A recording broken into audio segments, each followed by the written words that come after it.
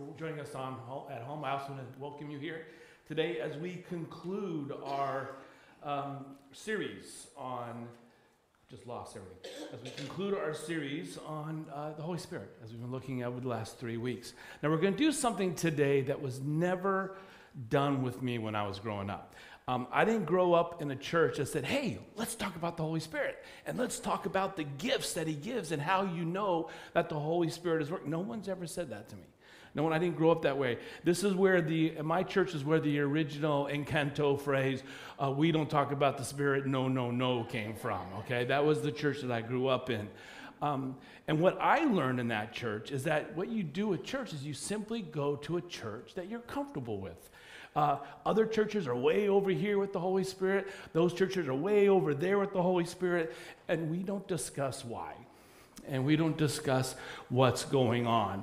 I grew up in a church that pointed out why everyone else was wrong with the use of the Holy Spirit.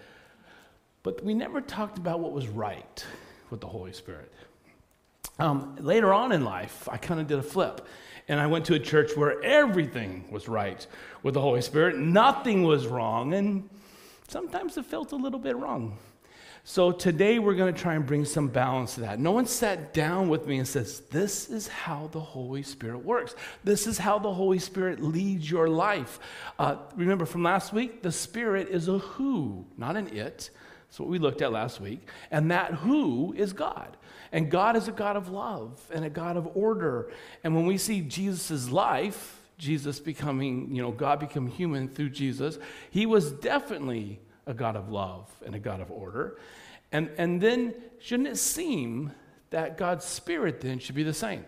A spirit of order and not crazy kind of chaos. So maybe, just maybe, understanding the Spirit is a whole lot more clearer than we might think. And maybe we just need to walk carefully through a few passages on this to work this out. So how did the Spirit move? How did the move of the Spirit happen? We're going to pick up at Acts chapter 2. When the day of Pentecost came, they were all together in one place. Suddenly a sound like the blowing of a violent wind came from heaven and filled the whole house where they were sitting. They saw what seemed to be tongues of fire that separated and came to rest on each of them. All of them were filled with the Holy Spirit and began to speak in other tongues as the Spirit enabled them. Now here's the context of this. The disciples were waiting. They were waiting. They were waiting on the Spirit. They weren't searching after the Spirit. See, we live in a day today where a lot of Christianity seems to be about running after the Spirit. It's like tornado chasing.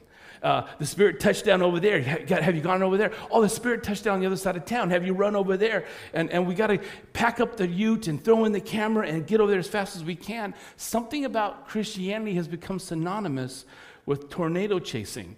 Trucks loaded, armed with your Bible and your camera and some prayers, and you go wait on the Spirit to touch down over there somewhere. And if you get there in time, maybe you can get in on the action a little bit. While others of us treat the Spirit just like tornado chasing, and when you hear the tornadoes touching over there, you hop in your car and you drive the other direction. And you're going to get as far away from that as possible. Something crazy is happening over there. It's a whirlwind. Might be from God, maybe it's not, but I think we can all just get a little bit overly caught up in it. This violent rushing wind. We're not always sure what to do with that. See, the disciples weren't searching for that. They weren't searching after the Spirit. They weren't running after what they heard might be the Spirit. They were waiting. Remember, Jesus said, wait.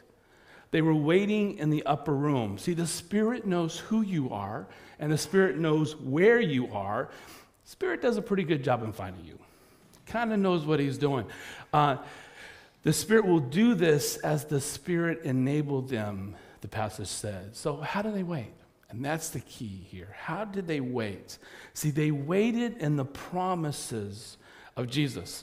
Acts 1:8. Remember from a couple weeks ago? Jesus walked with them for 40 days after he had died. He rose again, walked with them for 40 days. He appeared to over 500 people after he rose from the dead. And then he said, wait in Jerusalem, and the Holy Spirit will come to you. Then you will have power to live the way. live this Christian life. Then you will have an impact on all those around you in the surrounding countries of Israel and even the scarier places farther out. But don't do it alone.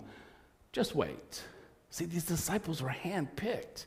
They were trained by Jesus, and they were waiting on what Jesus promised. See, here's the key. We don't have to chase after promises of God. If God has given us a promise, and the Bible is full of promises, all you got to do is wait on the promise. It's not like God has lost you. Boy, I don't know. Jesus, come here. They used to live in New Zealand, and then the borders opened. I know they did some traveling. I've sent a few letters, and they've been returned to sender. I'm not really sure where they've gone. Have you seen them? They don't have those conversations in heaven, all right? They know exactly where you are. God knows where you're at. So we wait. We wait on the promises. But that word wait, does it mean we just sit around? Does it mean we just kind of sit around and wait? Not exactly. See, they waited in their faith in Jesus. That's not the same thing. They waited in prayer. They waited in Scripture. They waited in worshiping and gathering together. They weren't disobedient. They weren't just doing their own thing. They just weren't like, well, look, you said God knows where to find me, so when he wants me, I'm over here. Otherwise, I'll just do my own thing. It's not like that. They remained in him. Remember how many times Jesus said it? Remain, remain, remain, remain. 11 times. They remained in him daily, in faith, in prayer, in meeting together, in Scripture, waiting in Jesus, waiting in the promises of Jesus. See, here's the thing about God. A life with God is not rational. It's not rational. It's about what you're going to do and where you're going to work and what uni you're going to go to. See, God's life for you is not like do A, B, and C. But if you miss out on C, well, forget D, E, and F are gone. You've messed up. You don't have another chance like that. That's not how it works. A life with God is not rational. It's relational. Relational. It's where we are in Christ, not where we are in life, not where you are in your situation at the time. It's about your life in Jesus. He doesn't have one job for you to do. And if you pick the wrong one, your whole life is just off the wrong path, and sorry, wait till heaven, it gets better. It's not like that. God's will for you is relational. Where are you in your relationship with Jesus? So they're waiting in Christ. And they're waiting in their weakness, not in their strength. You have to kind of empty yourself out to then be filled by the Spirit. See, the Bible talks about what they were doing. They were waiting, but it doesn't talk, it also highlights, think of the things that they were not doing. See, they weren't starting Bible studies. They weren't going on, I saw him alive speaking tours all through Jerusalem. They weren't preaching in the streets. They weren't answering questions and doing rallies. The most highly trained spiritual leaders the world has ever seen. They spent 3 years with Jesus as their personal tutor every day. No breaks, no summers off, no Christmas holidays, no Easter holidays, because Jesus was still working on those. 3 years of listening to Jesus, seeing all those miracles, handpicked, personally trained by Jesus. And for 10 days, they did nothing. They did nothing with it. See, the thing about following Jesus is you're not supposed to stay busy. It's not about doing stuff. It's not about staying busy for God. Because when you stay busy and do stuff, we tend to do it on our own power. We tend to do it based on our own skill sets and our own strengths and the influence and try to influence others by the way we do things best. God doesn't need our best. When we do our best, we tend to fail. See, God loves us. He wants us. He doesn't need us. He's chosen us.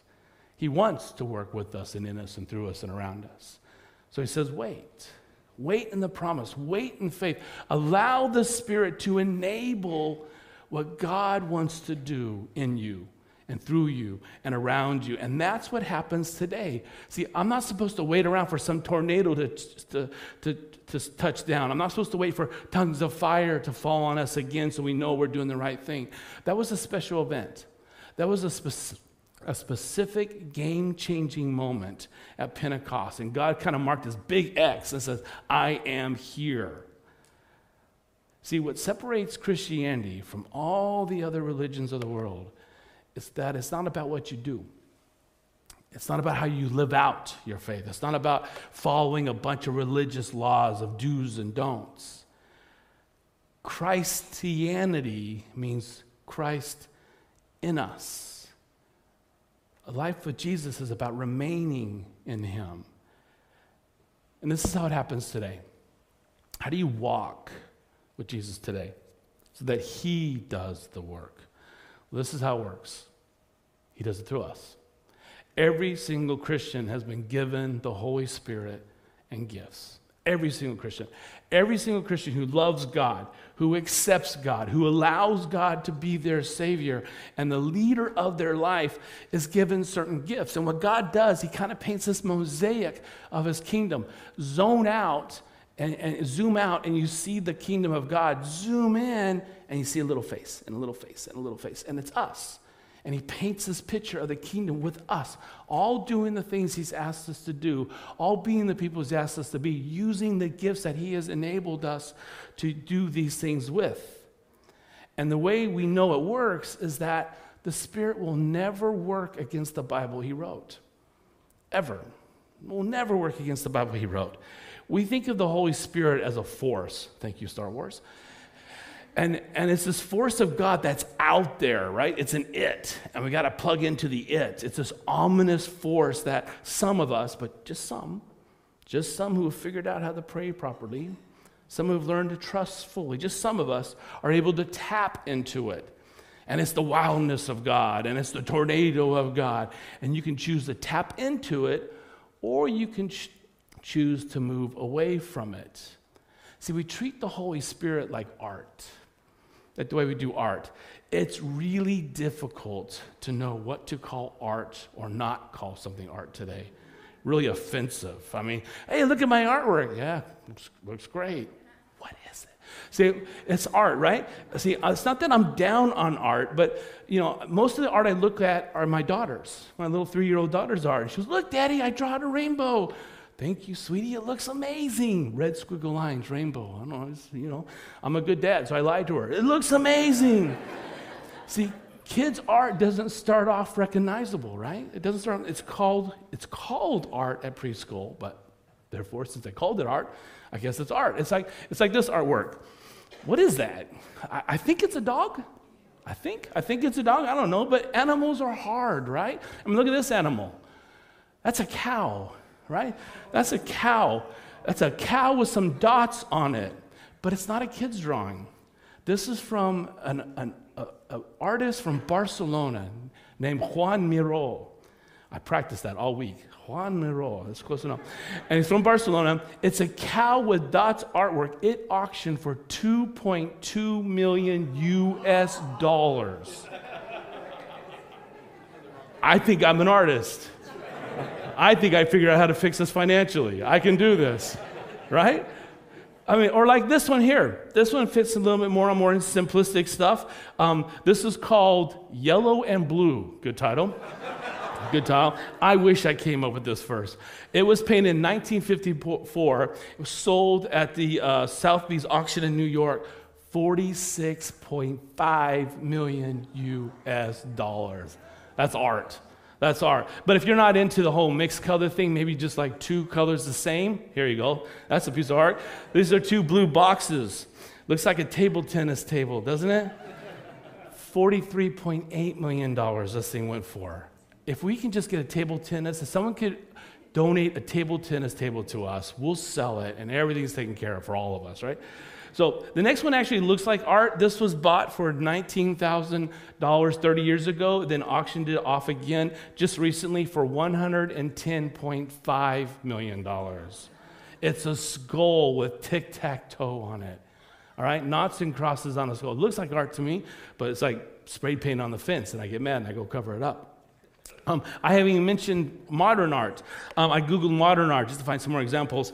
I found a piece of modern art, white. It was a white room. In one corner, there was no rocks. In another corner, there was a pile of rocks. Guess what it was called? Corner with rocks, corner without rocks. Mic drop. Boom. That's art right there, right? You can call anything art. So I realized, as much as I made fun of Brianna's artwork, she's actually a modern artist.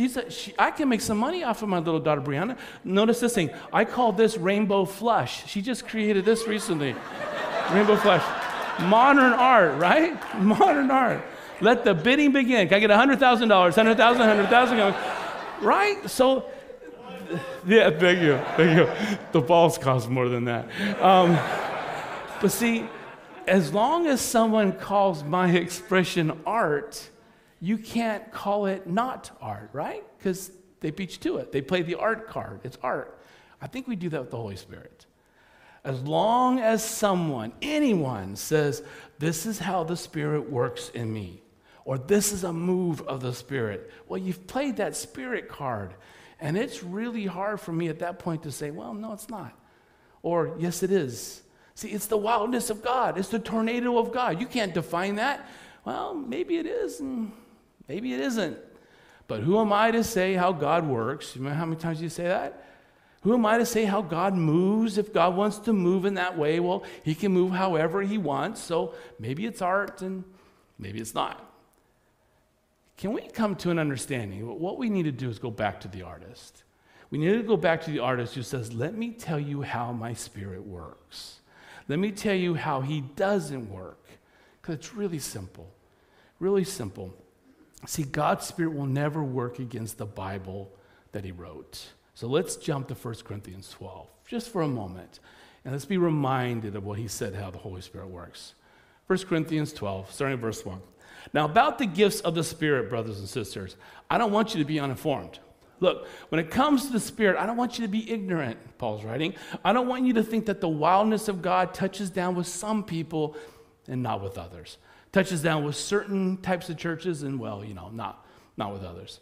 See, Jesus himself spoke for 4 chapters, right? John 13, 14, 15, 16, all about, let me tell you how the Spirit is going to work. Let me tell you who the Spirit is. I don't want to be vague about this. Jesus is saying, look, it's not art.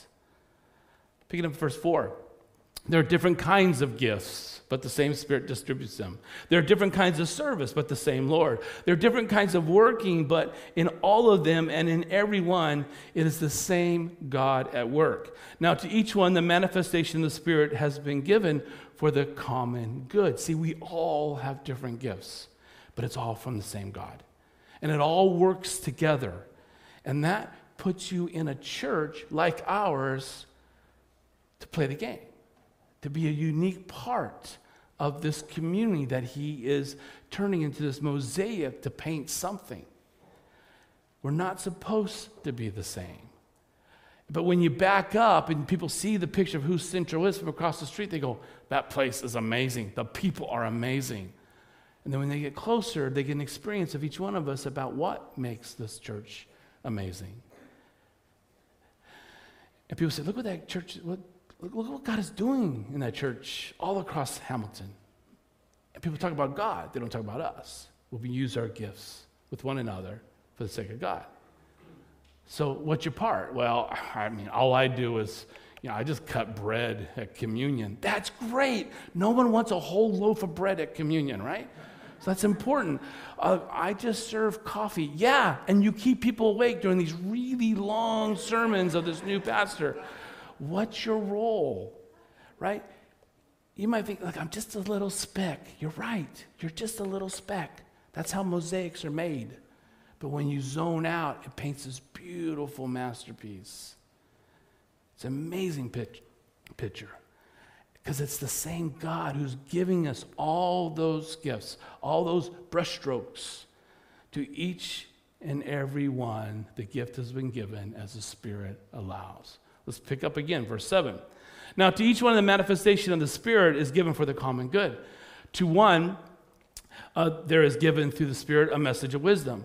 To another, a message of knowledge by the means of the same Spirit. To another, faith by the same Spirit. To another, gifts of healing by that one Spirit. To other, miraculous powers. To another, prophecy. To another, distinguishing between spirits. To another, speaking in different kinds of tongues. And to still another, the interpretations of tongues.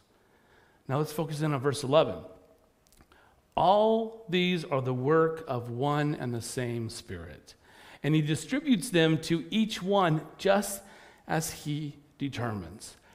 Every one of us who gives our life to following Jesus, that says, Jesus, be the leader and Lord of my life, every one of us gets gifts from the Spirit. Every one of us has a purpose for God's church, for God's mission, as he determines. You don't run after it. You don't chase after it. You pray after it. You remain after it. You remain in the promises of Christ because he knows where you are. And as you remain in relationship with him, he'll enable you as he determines. And there are lots of gifts, right? Lots of gifts. Gifts of help, gifts of understanding, gifts of faith, gifts of communication. Some of you are made wealthier than others because you have the gift to help others in need. Man, I pray for that gift. God, give me success. Give me success. Nuts, I got hospitality. You know how you know you have the gifts of hospitality? You keep looking at Pinterest. That's how you know. And then you go buy a smoker and you start doing ribs and brisket and asking the friends over. That's how you know you have the gift of hospitality.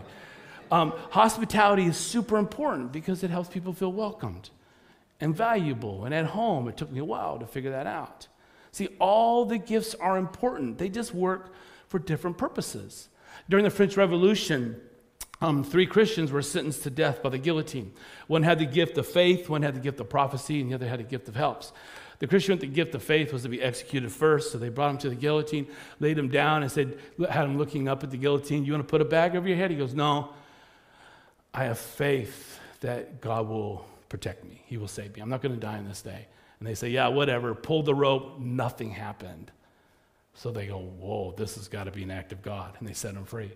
The next Christian came up, he had to get the prophecy, and he got up, and they laid him down the guillotine and says, do you want a bag? He goes, no, God has shown me that I'm going to live this day. Yeah, whatever. They pulled the rope, the guillotine did not work. Wow, this is totally the act of God, and they set him free. Third person to gift the helps, he came up, and they said, as they laid him down, you want to put a bag on your head? He goes, no, I'm just as brave as everybody else. And as he looked up, and they're about to pull it, he goes, wait a second. I see what's wrong with your guillotine right there. See? Yeah. We all have different gifts, and they all work differently, just as God has given each one of us. And there are lots of different gifts.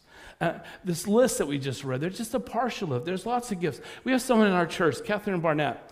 She'll sit there during a sermon, and she sketches sermon notes.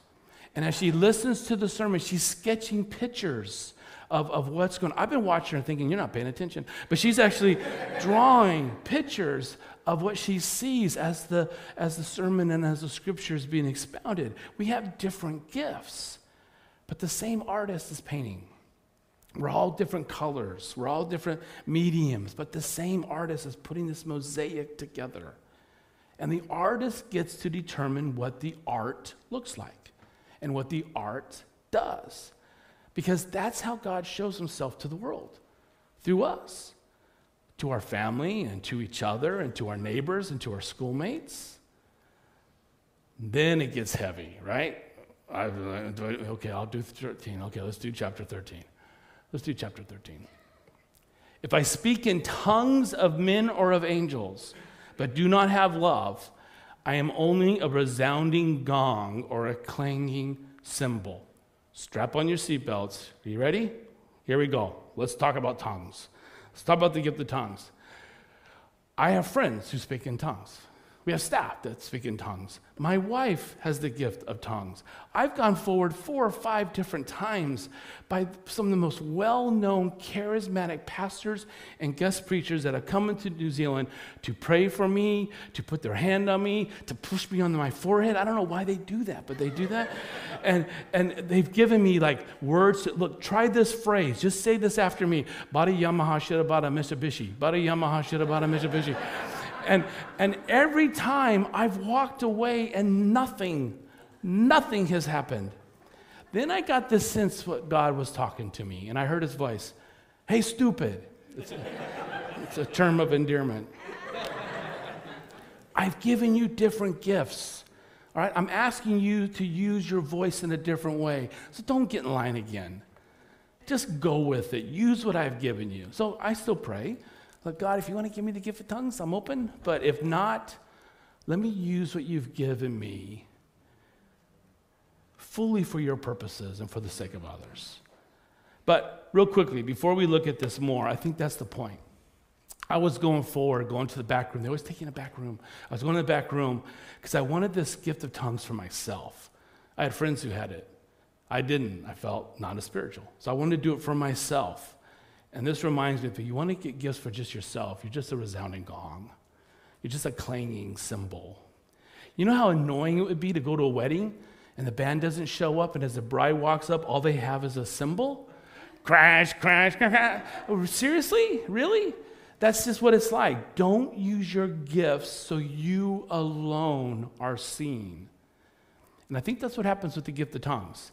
See, the gift of tongues is a background instrument. It builds you up so you can build up the church. It's not a lead chair instrument.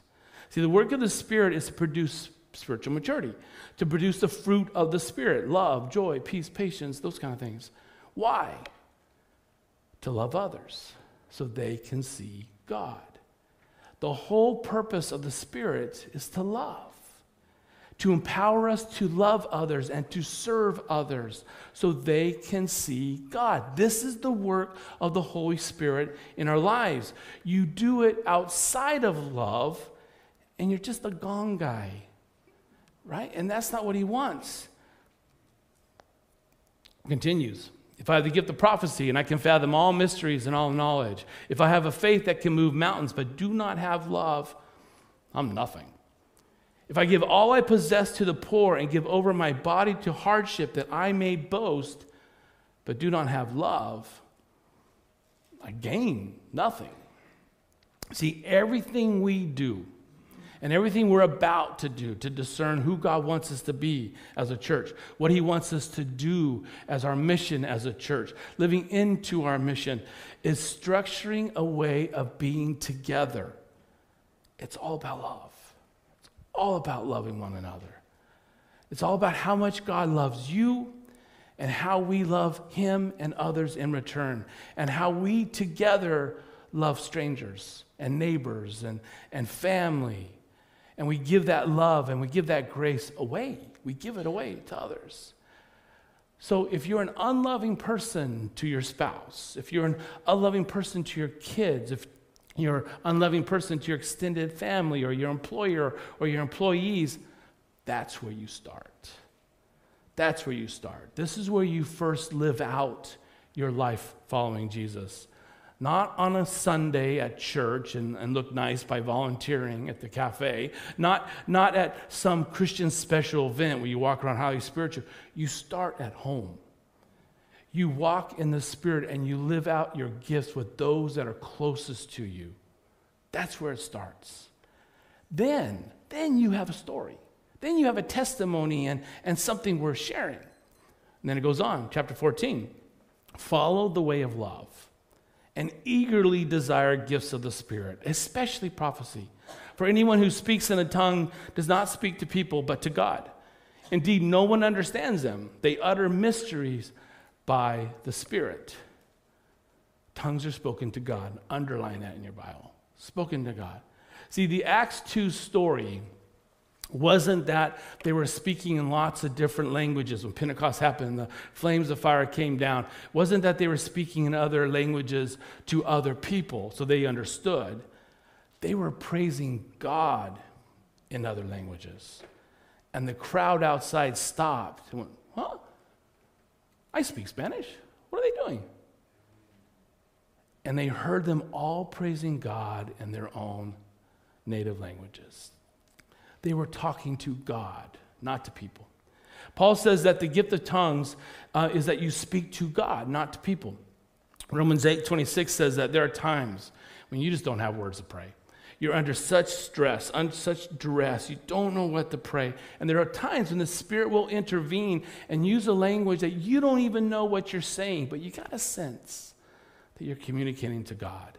See, the gift of tongues, it's a personal prayer language. It's the only kind you find in the Bible.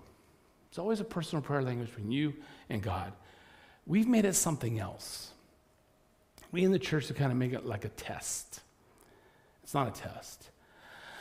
My wife Rachel has this gift. Rachel is a powerful woman when she prays. Powerful woman. But I've never heard her prayer language. She's told me about it, but why would she pray to me? She does it a lot while she's driving, and her eyes are open, which is also in the Bible. Eyes are always open in the Bible, especially when they're driving. But I've never heard it. But when I speak somewhere where Rach can't come and I know she's praying for me, man, my gift of prophecy is stronger in that moment when she's praying for me than when I'm on my own. Because we're the same art piece. I have friends who have the gift of tongues, never heard it. It's something they do with God, not with me. But Brian, what about, I know, but I come from a church that I know we'll get to that. Because there's differences here. We'll get to that. Let's pick up verse 6. Now, brothers and sisters, if I come to you and speak in tongues, what good will I be to you unless I bring some kind of revelation or knowledge or prophecy or word of instruction? Even in the case of lifeless things that make sound, such as a pipe or a harp, how will anyone know what tune is being played unless there is a distinction in the notes? Again, if the trumpet does not sound a clear call, who will get ready for battle? And this is where Paul starts breaking it down. He says, if I come to you as the body of Christ, shouldn't I speak in a language that you all are familiar with? Like American. What good is it to babble in a way that you can't understand? Like American. See, even instruments, if they're not playing in tune with each other, it just sounds awful. Awful. Remember that first musical recital you went to for your kids, if you have kids? And you had to lie to them afterwards? Oh, that was amazing. Daddy, did you like Twinkle, Twinkle, Little Star? That's what it was. I couldn't make out what that was. See, the gift of tongues, it has amazing results if you have that gift. But if you use it publicly, there's no rhyme, there's no tune, there's no reason. Verse 9 picks us up. So it is with you. Unless you speak intelligible words with your tongue, how will anyone know what you are saying? You will just be speaking into the air. Undoubtedly, there are all sorts of languages in the world, yet none of them is without meaning. If then I do not grasp the meaning of what someone is saying, I'm a foreigner to the speaker, and the speaker is a foreigner to me. So it is with you. Since you are eager for the gifts of the Spirit, try to excel in those that build up the church. Look, if you want to pray for any gifts in your life, man, pray for the ones that are going to build everybody else up. Pray for the ones that are going to put people's eyes and ears in tune with who God is. Paul's like, look, I speak in tongues. I speak in tongues. But ask for a gift that'll build the church up. Like hospitality or administration or generosity or something. See, the gift of tongues doesn't build the church up. It builds you up so you can build the church up. And some of us have it and some of us don't. It's kind of that simple. Because it's personal. But it doesn't happen in a gathered body. Verse 18 picks us up. I thank God that I speak in tongues more than all of you. But in the church, I would rather speak 5 intelligible words to instruct others than 10,000 words in a tongue. I would rather say, hi, how are you doing, than 10,000 words in tongues. And he's speaking to churches that are size of a life group. These are home groups that he's talking to. Verse 26, everything must be done so that the church may be built up. If anyone speaks in a tongue, 2 or at the most 3 should speak one at a time, and someone must interpret. If there's no interpreter, the speaker should keep quiet in the church and speak to himself and to God. See, everything is done for the betterment of the church. Now, when I'm a pastor, this is how I handle these kind of things in church gatherings. We don't get to call it art. We don't get to call it art. And so I won't just let anything happen. So when we're in worship, and like today, and some people pray out loud, I'm listening. I'm listening. And if it's a prayer for the betterment of the church, calling people back to God and to God's ways, I'm like, go. I'm praying for them as they're praying out loud. Go, go, go. But if it turns into a competition, I'm going to stand up here and say, okay, let's sing again. and just kind of keep on moving on. See, we don't just let anything happen. I'm going to go to the artist, and one at a time, 2 or 3 at the most, someone must interpret it. Why? Because it's for the church. It's for us. And it's done in a church or a small group setting. It's got to be good for everybody, for the whole body. And it's done orderly. Otherwise, we don't do it. Picking up verse 33. For God is not a God of disorder, but of peace, as in all the congregation of the Lord's people. See, the Holy Spirit is not just a go and do whatever you think the Holy Spirit is kind of leading you. I just felt like, no, that's not what it is. It's not how he works. 37, 38. If anyone thinks they are a prophet or otherwise gifted by the Spirit, let them acknowledge that what I am writing to you is the Lord's command. But if anyone ignores this, they themselves will be ignored. What he's saying is that if anyone wants to say, this is the way the Spirit works in my life, in my old church, in my whatever, let them acknowledge that the stuff we've been reading, these passages, this is the Lord's command. And if you want to use your gifts outside of the blueprint that we have just been looking at in Scripture, you go ahead, but you'll just be ignored. You won't be ostracized. You won't be shamed. You won't be shut down. But you're also not going to be spotlighted. You're not going to be highlighted, and you're just going to be ignored. See, we're about to jump off a cliff into the deep end of the Holy Spirit. A deep end to watching God's Spirit work in and through us in the lives of each other and in the lives of our neighborhood and our workmates and our city. We have just spent 3 weeks looking at the Bible, drawing boundaries around this, defining this, and you just can't call everything art. We can't. We're going to watch God work. He is going to move, and he is going to lead you to use your gifts in lives of people that you would never have dared do it before. And you're going to see signs, and you're going to see wonders, and you're going to see people accept Jesus as their Lord and Savior, and families turned around, and neighborhoods become healthy. This is what God does. We simply ask God, how can I be a part of it? How can I be a part of it? How can I use what you have given me to join what you are doing here at Central and in Hamilton through all of us together? Give me the gift that you want me to have for these people. That's the prayer. Because see, we followers of Jesus, we're actually very charismatic. We're very charismatic. We will use all the gifts that God gives us. But we do it within God's instructions. And we use them for each other. And we use them for others. And we use them to build up our church. And we don't worry about what others are doing. We just do what God has asked us to do, the way he's asked us to do it, and be who he's asked us to be. Because we are all filled with his Spirit. We are the big mosaic that we call Central. And we're going to jump off the deep end into the lives of others that need Jesus, who long for Jesus, who are calling out for Jesus. And we do that by remaining in him and then simply using what he gives us. Let's pray. Father God, make us that kind of people. Holy Spirit, please touch each one of us. Help us to be aware of your working in our life. Help us to own the gift and gifts you have given us. And then empower us and enable us to use them for the sake of the people we're sitting next to, for the sake of the people we live next door to, for the sake of the people we sit in the same building with at work or school, and our classrooms and our mates and our teams and our hobbies. Jesus, thank you that you loved us so much, that you were obedient to the cross, that you rose again, and you sent us a helper.